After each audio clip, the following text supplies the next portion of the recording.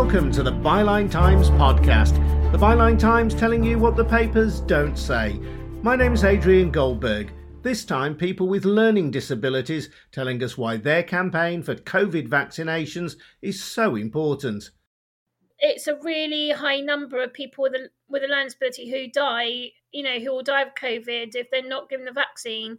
And that's really shocking. And I don't want to be a number because I'm a human being. I don't want to be one of those numbers, and I want to be vaccinated. And it's shocking, that we're not being prioritised, and we should be. We're just as important as anybody else.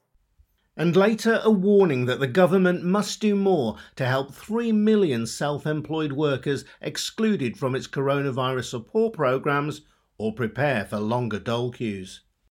There could be a tsunami of unemployment just around the corner unless the Treasury starts implementing some of the proposals that we and others have given them. They've been totally non-proactive. All that to come. First, a reminder that the Byline Times can report on these stories without fear or favour because we're funded by people like you, our listeners and readers of the Byline Times. We like to think we're telling it like it is, leading the way on stories like the PPE procurement scandal, challenging the government on issues like Brexit and COVID. If you believe in what we're doing, please consider subscribing to our monthly newspaper, The Byline Times. It costs just £36 a year. You'll find details on how to subscribe at bylinetimes.com. That's bylinetimes.com. And if you've already got a subscription, well, thank you. Now, COVID-19 and calls to make vaccination for people with a learning disability a priority. Learning disabilities, or LDs, cover a very wide category and can encompass people with Down syndrome, autism, or other conditions of varying severity that make it difficult to carry out everyday tasks. Figures published by Public Health England show that people with a learning disability are 6 times more likely to die of the virus than members of the general population, and that if you're aged 18 to 34 with a learning disability, you are 30 times more likely to die than people of the same age who don't have an LD. Now, these stats cover the first few months of the pandemic, but they are the most up-to-date we have, and in the past few days, a range of charities, including MenCap, have launched a campaign to ensure that all people with a learning disability are vaccinated as a priority. Kira Lawrence has been telling me why this story matters. As a person with a learning disability, I feel I'm just as important as anybody else. And I have been at home now for 10 months, and I feel like I should have the right to have the vaccine like anybody else. And I understand that there's a priority list, and I understand that. But I want to be vaccinated because I want to be able to go out. I want to be able to see my family. I want to be protected against COVID-19. And I feel like I have a right to it, and I haven't had it yet.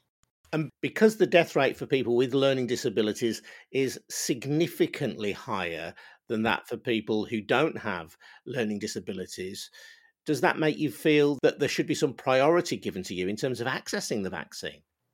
People with a learning disability need to be prioritised for the vaccine because it's our way of being protected, and it's our way of being able to go back into normal life after all these months of upset and all these months of the rules being changed. And I can't understand the rules. I haven't been able to understand the rules every time they change.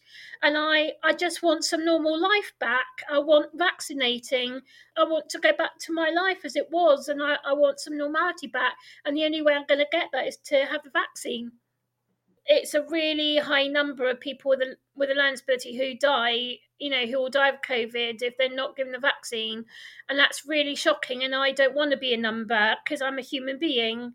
I don't want to be one of those numbers, and I want to be vaccinated. And it's shocking, that we're not being prioritised, and we should be. We're just as important as anybody else. What do you think this says about society's attitude towards people with learning disabilities? Sadly, I know that they don't understand what a learning disability is, and they treat us like second class. They look down on us. People don't understand what it's like. People just don't see us, they don't hear us, and it's awful. And so I am on this earth to say to people, actually, talk to me, meet me, look at me, and I'm here, and I'm just as good as anybody else. Passionate words there from Kira Lawrence.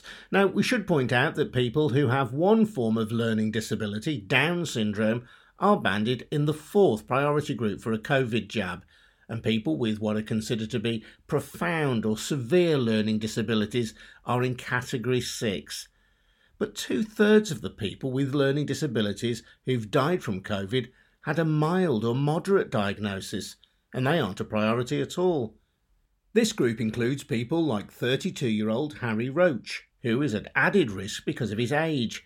Young adults, that's people aged between 18 and 34, have a 30 times greater risk of dying from COVID if they have a learning disability than if they don't. Harry lives with his parents and hasn't been able to see his friends for months. He's been telling me how he's handling it. I think since the pandemic, I had some good days, and I think recently I've not had some good days because I think we're in a new lockdown, a 3rd lockdown, and it just seems like the world has like gone so quiet. And I just feel like with winter time, not all of us is able to like go out and just do the things that we all like you like have done like in the summertime. But I feel like with the pandemic, I think it's just with the mutation of the virus, I think it's kind of like, I think everything's kind of like got worse. So it feels pretty intense, I imagine, at the moment, as it does for many people.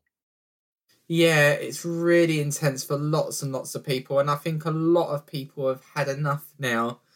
But there's nothing we can like do about it. But with the vaccine here, I'm just hoping there might be like some improvements, but it's going to take a lot of time to get everyone vaccinated before we can return to normal life, because we might be expecting another 12 months of this. It's not about getting everyone's lives back to normal. It's about like getting the vaccine and being able to like go out for like walks and shopping for essentials in a safer in a safer manner.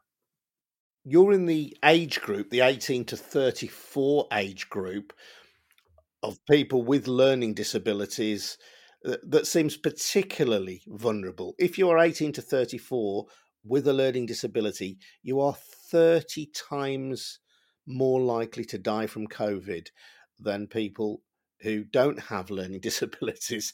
I mean, that's a pretty shocking statistic. How does that make you feel? You're somebody on the front line of this. It makes me feel quite frightened to get COVID. People with a learning disability are more likely to die from it.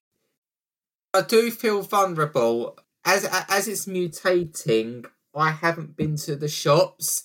I get my shopping online, so I get my food online deliveries. Staying in is not healthy for someone with a learning disability, because in ordinary times, most people with a learning disability, this is not perfect. They only used to go out like once a day. But even if it's just once a day, just to go for a walk or go to the shop to get essentials, with the vaccine, that will make a huge impact for people with a learning disability. That might be on the right track of trying to like go out, like either for a walk or go to the shops to get like essentials in a safer manner. I am asking Matt Hancock and also the Prime Minister Boris Johnson, please rethink your decision to get people with a learning disability vaccinated soon as possible, because we do come across as the most vulnerable in society. So I am challenging you to rethink.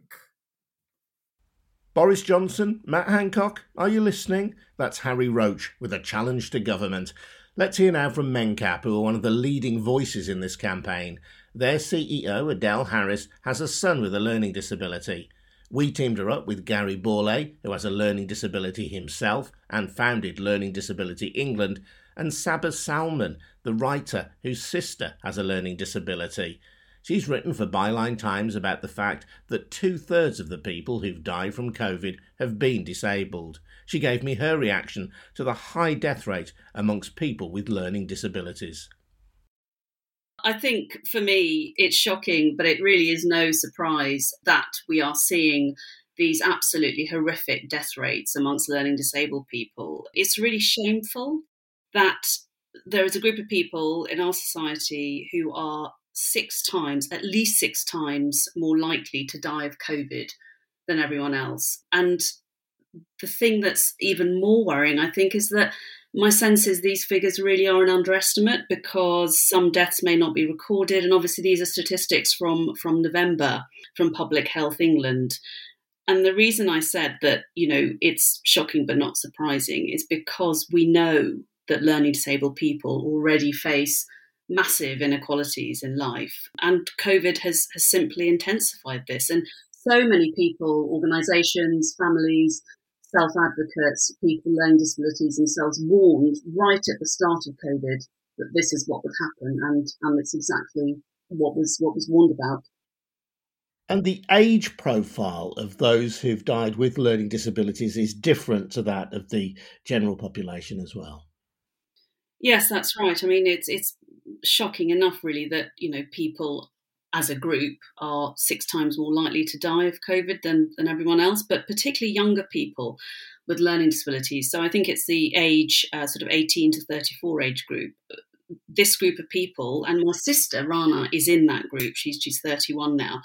They are 30 times more likely to die at that age than those without learning disabilities. And just on top of that, while we're on these sort of looking at groups of people, we mustn't forget that, Black and ethnic minority people, and again, my sister is in that group as well, are at an even higher risk. Gary, you've lived your life with a learning disability. When you become aware of these figures around the risk associated with COVID, how does that make you feel? It's very sad for me because a lot of these people are either been forgotten about, and it's got worse during the pandemic. And as Saba says, people with a learning disability are six times more than the general public to die of COVID.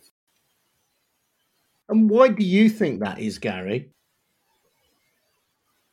It's because the people have been sort of forgotten about, neglected, and not seen as a top priority when it comes to vaccination. And that is important, because people with learning difficulties, some have other complications, other disabilities, as well as their own learning disability. They could have respiratory problems, which, lung disease and all sorts of other things. And also people coming back from hospital, out of hospital, and then put back into the residential home. People are dying through a residential home.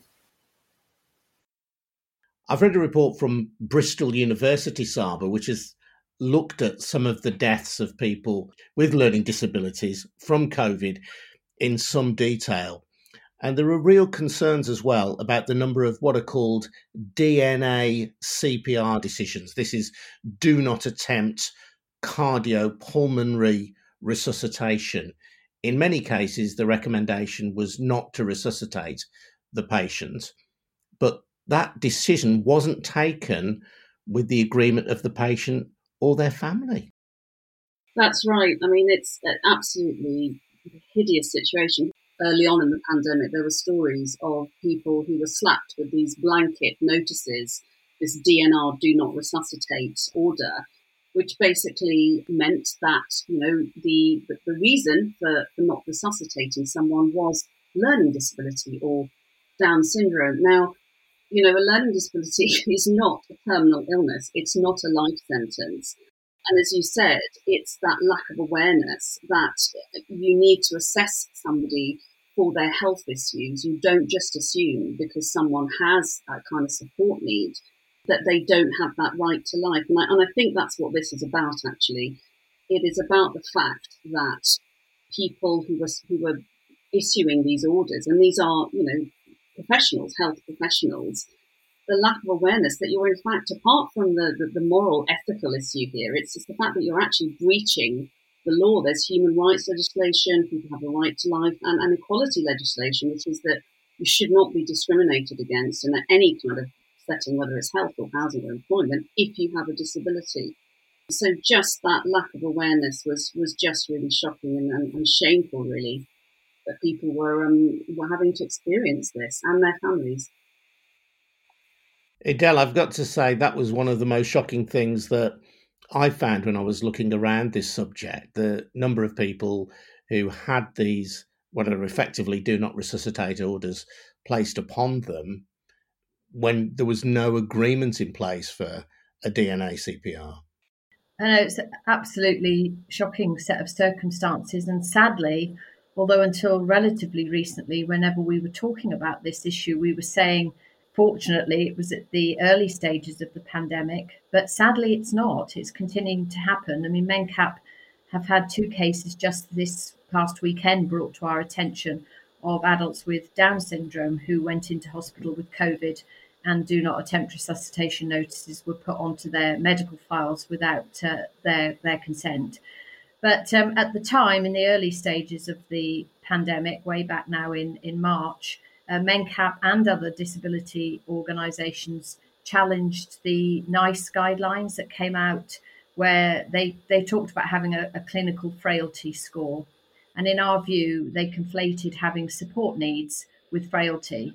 And to be fair to them, as soon as it was pointed out to them that this was an error, and it links very much to the point about subjective decision making in relation to DNA R notices too, they did update the guidance.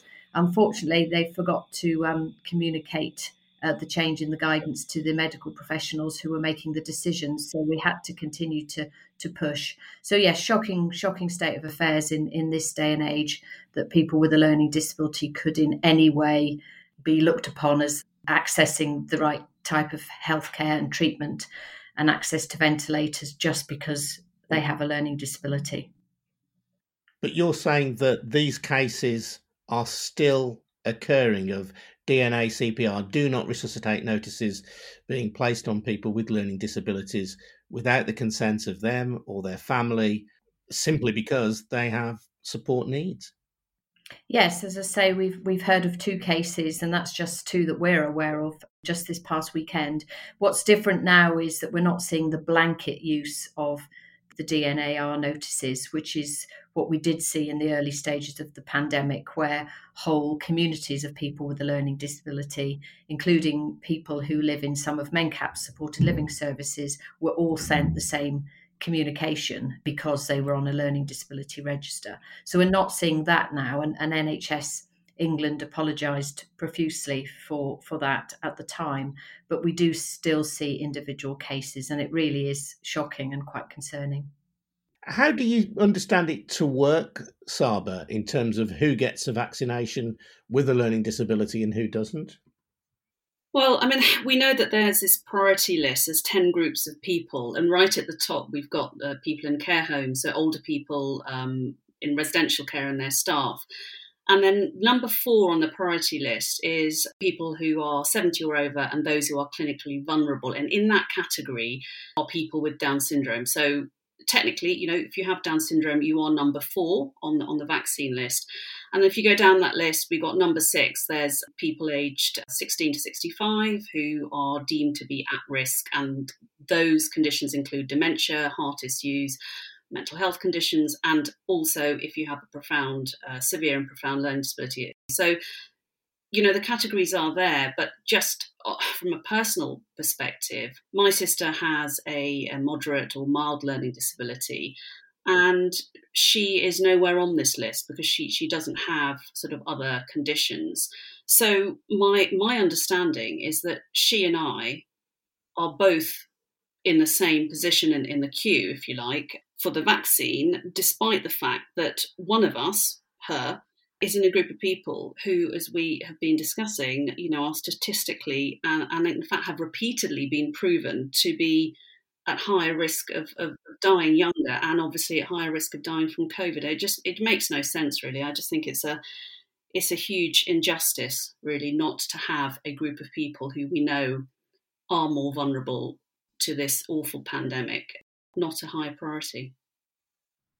So just so I understand that then, the category 6 priority for vaccination involves having a severe learning disability. So it's for your GP to decide whether you fall into the severe category, or whether, like Saba's sister, you're classed as mild, or whether, like Gary, you're classed as having a mild learning disability. It's the GP who has to make that choice. Yet the statistics don't make any distinction. If you have a learning disability, you are significantly at greater risk than members of the general population. Yes, I couldn't put it better myself. And our argument is that everyone with a learning disability, full stop, should be in a higher priority group for the vaccination, because, as we keep saying, the death rate amongst the 18 to 34-year-olds is 30 times higher. And in my view, definitions such as mild, moderate, severe, or profound, although they have a place, of course, in terms of the support that someone may require in their daily life, they're not relevant in this context. They're arbitrary definitions, they're subjective, they're open to interpretation. And all the evidence shows that if you have a learning disability, as I say, full stop, you're at much higher risk. And we do wonder if the committee that's making the decisions, and I had a conversation with the vaccination minister on this very point this morning, if they're only looking at medical definitions and not taking into account the social determinants here. And the current guidance leaves individual doctors, who are under considerable strain already, to make a judgment about the severity of someone's learning disability before allowing them to receive a vaccination. In my family situation, I don't think I could put a label on my son's learning disability, and therefore I don't think a GP could, because it's contextual. One day he would be described as having a very severe learning disability, but in a different context you might describe it as moderate. So I just think these are arbitrary definitions that are really confusing the situation. And when it boils down to it, we're talking at about 200,000 to 300,000 additional people to move into that group 6, which on the grand scale of things is not a huge number. And we wonder if the committee are worrying about the numbers of additional people being moved into a priority area. So we're trying to get that message across too. I still think we're treated like second-class citizens. We've been fighting for our rights for a very long time, and we're fighting for our rights. And there's still people out there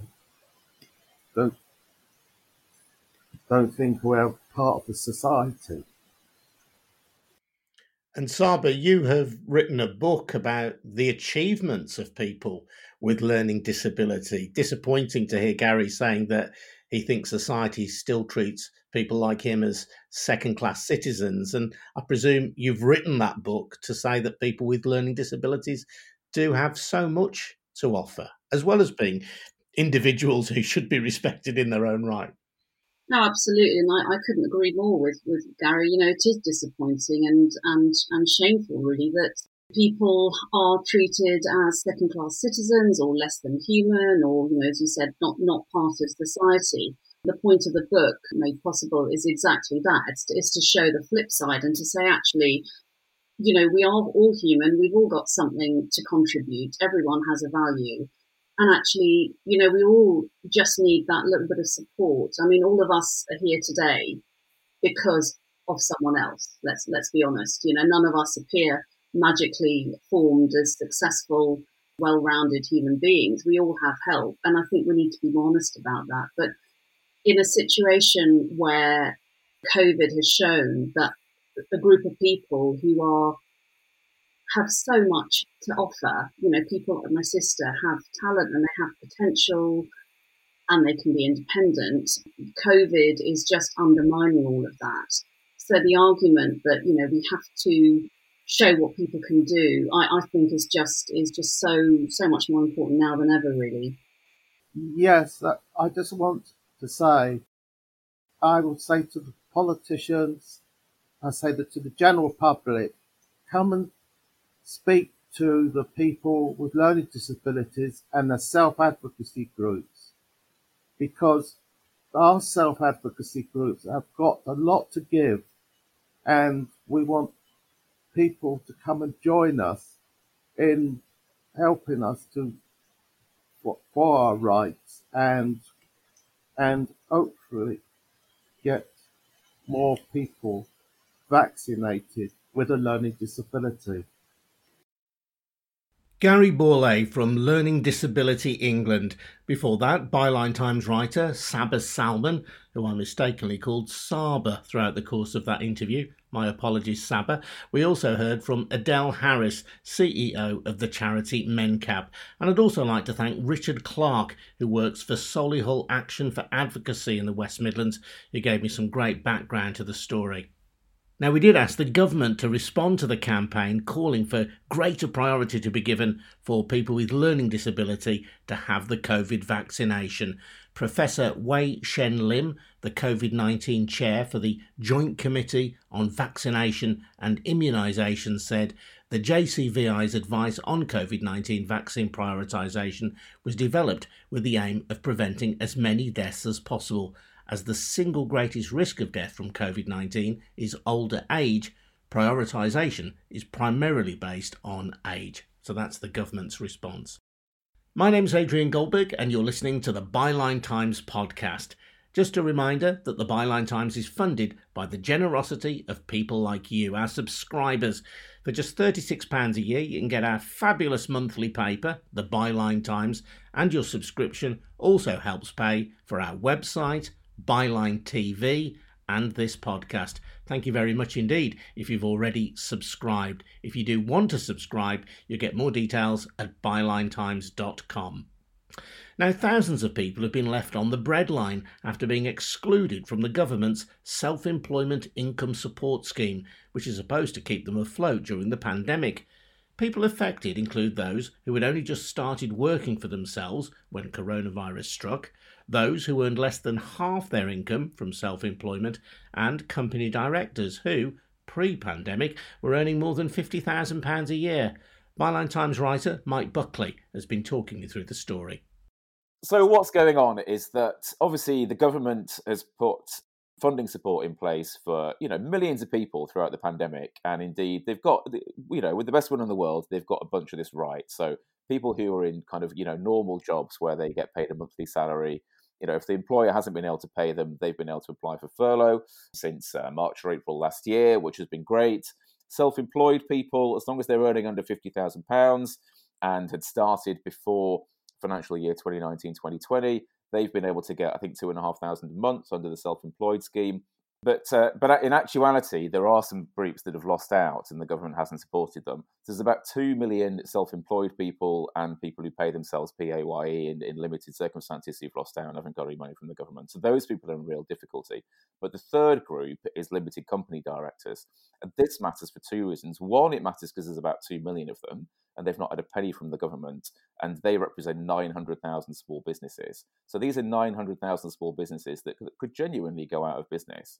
And that, of course, would put 2 million people onto the unemployment queue, worst case scenario. But on top of that, one thing that is not discussed anywhere really is the fact that collectively these people employ another 8 million people. So at the moment, of course, a lot of these people are on furlough. But if these companies go bust, then they won't be on furlough anymore. One thing that's been really good in all this is that there have been some grassroots campaigns that have sprung up to help out. And the one representing company directors is called Forgotten Limited. So I caught up with Keith Webb, who's involved in running it, and he was explaining to me what's going on. The limited companies that Forgotten Limited represent employ 7.6 million people. So the affected total here is not just the 2 million limited company directors, it's the additional 7.6 million people that they employ, many of whom are on furlough because the business owner is borrowing money to keep the business technically above water. Because if the business owner stops, then there is no job to come back to. And I think the big issue here, not understood enough, is the simple one is that if furlough ends, or if the business owner just can't borrow anymore, how many of those 7.6 million people, many of whom are currently furloughed, are suddenly going to find they're out of a job because there's no job to go back to? There could be, if I may use a business cliche that's going around a minute, it could be a tsunami of unemployment just around the corner unless the Treasury starts implementing some of the proposals that we and others have given them. They've been totally non-proactive after saying, sorry, it's too difficult. So that's a lot of jobs at stake, isn't it, if these companies go under? Why aren't the government doing more to help? So you're right, it's a huge number of people that whose jobs are at risk. And you would think, just in terms of the economy, that Rishi Sunak should not want to risk so many small businesses going under that obviously employ people, but also produce good for the economy and pay tax. He shouldn't want all of this, the tax not being paid and the benefits being paid of people who've lost their jobs unnecessarily. So what the government say is that, firstly, they were saying it's too complicated and we can't work it out. So Forgotten Limited and others have kind of done the calculations for them and done the working out. Then the government had been saying, oh, well, it's a fraud risk. But then again, Forgotten Limited and others, and there's an APPG in Parliament, a group of MPs. That's an all-party parliamentary group. It's kind of a group just of interested and concerned MPs, isn't it, an APPG? Yeah, but strangely enough, this is the biggest one in history. I think it's 261 MPs. There's never been a bigger one.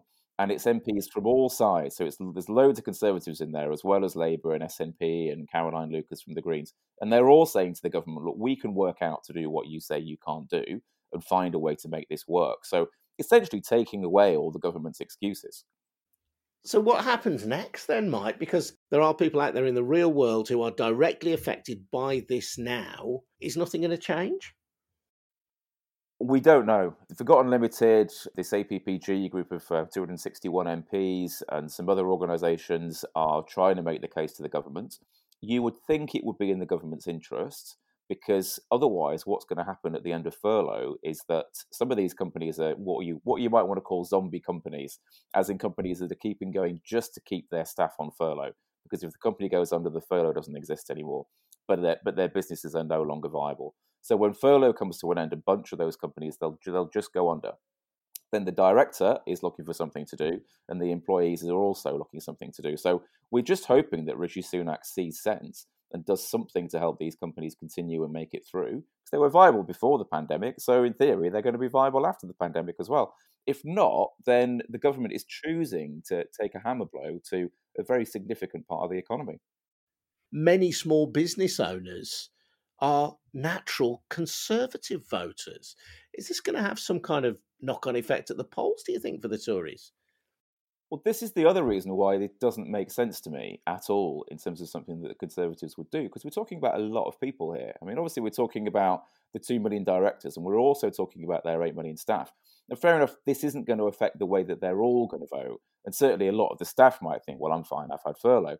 But certainly for the directors, so Forgotten Limited have done some, obviously, anecdotal polling. They haven't polled all too many of these people. They've done polling amongst the people that they've got contact with over email or social media or whatever. And what this has found, and obviously these are, they're not YouGov, they're just doing what they can over email and, the websites and whatever. But they found that people, basically 2/3 of these people have said, in the past, we used to vote Conservative. And when asked, how are you going to vote in the future, only 2% of them have said, yeah, we're going to vote Conservative in the future. So that is obviously an absolutely catastrophic drop-off. Now, if you split 2 million by 650 constituencies, you get about 3,000 people per constituency. Obviously, it wouldn't be exactly that, but those are the basic numbers. And then there's about 12,000 employees. That's most majorities wiped out. Now, what's interesting, though, for opposition parties is that there's been basically no change in the numbers of people who are saying they'd vote for the Labour Party, the main opposition, because of a general sense among these company directors that Labour just hasn't really stepped up to the plate. So from a Labour perspective, it seems to me that Labour's been missing, a huge opportunity actually to speak up, not only for these company directors, but also for their 8 million workers. Mike Buckley there, and you can read more from Mike in the Byline Times. Since we recorded that, the all-party parliamentary group that Mike referred to has put forward a proposal which would make previously excluded groups eligible for the Self-Employment Income Support Scheme, or alternatively, a grant of between £3,500 and £7,500. The Treasury says it is considering the proposal ahead of the budget on March the 3rd. I'm Adrian Goldberg, and if there's a story you think we should be covering on the Byline Times podcast or in the Byline Times, please get in touch. You can email goldbergradio@gmail.com. That's goldbergradio@gmail.com. Thanks very much indeed for listening. See you next week.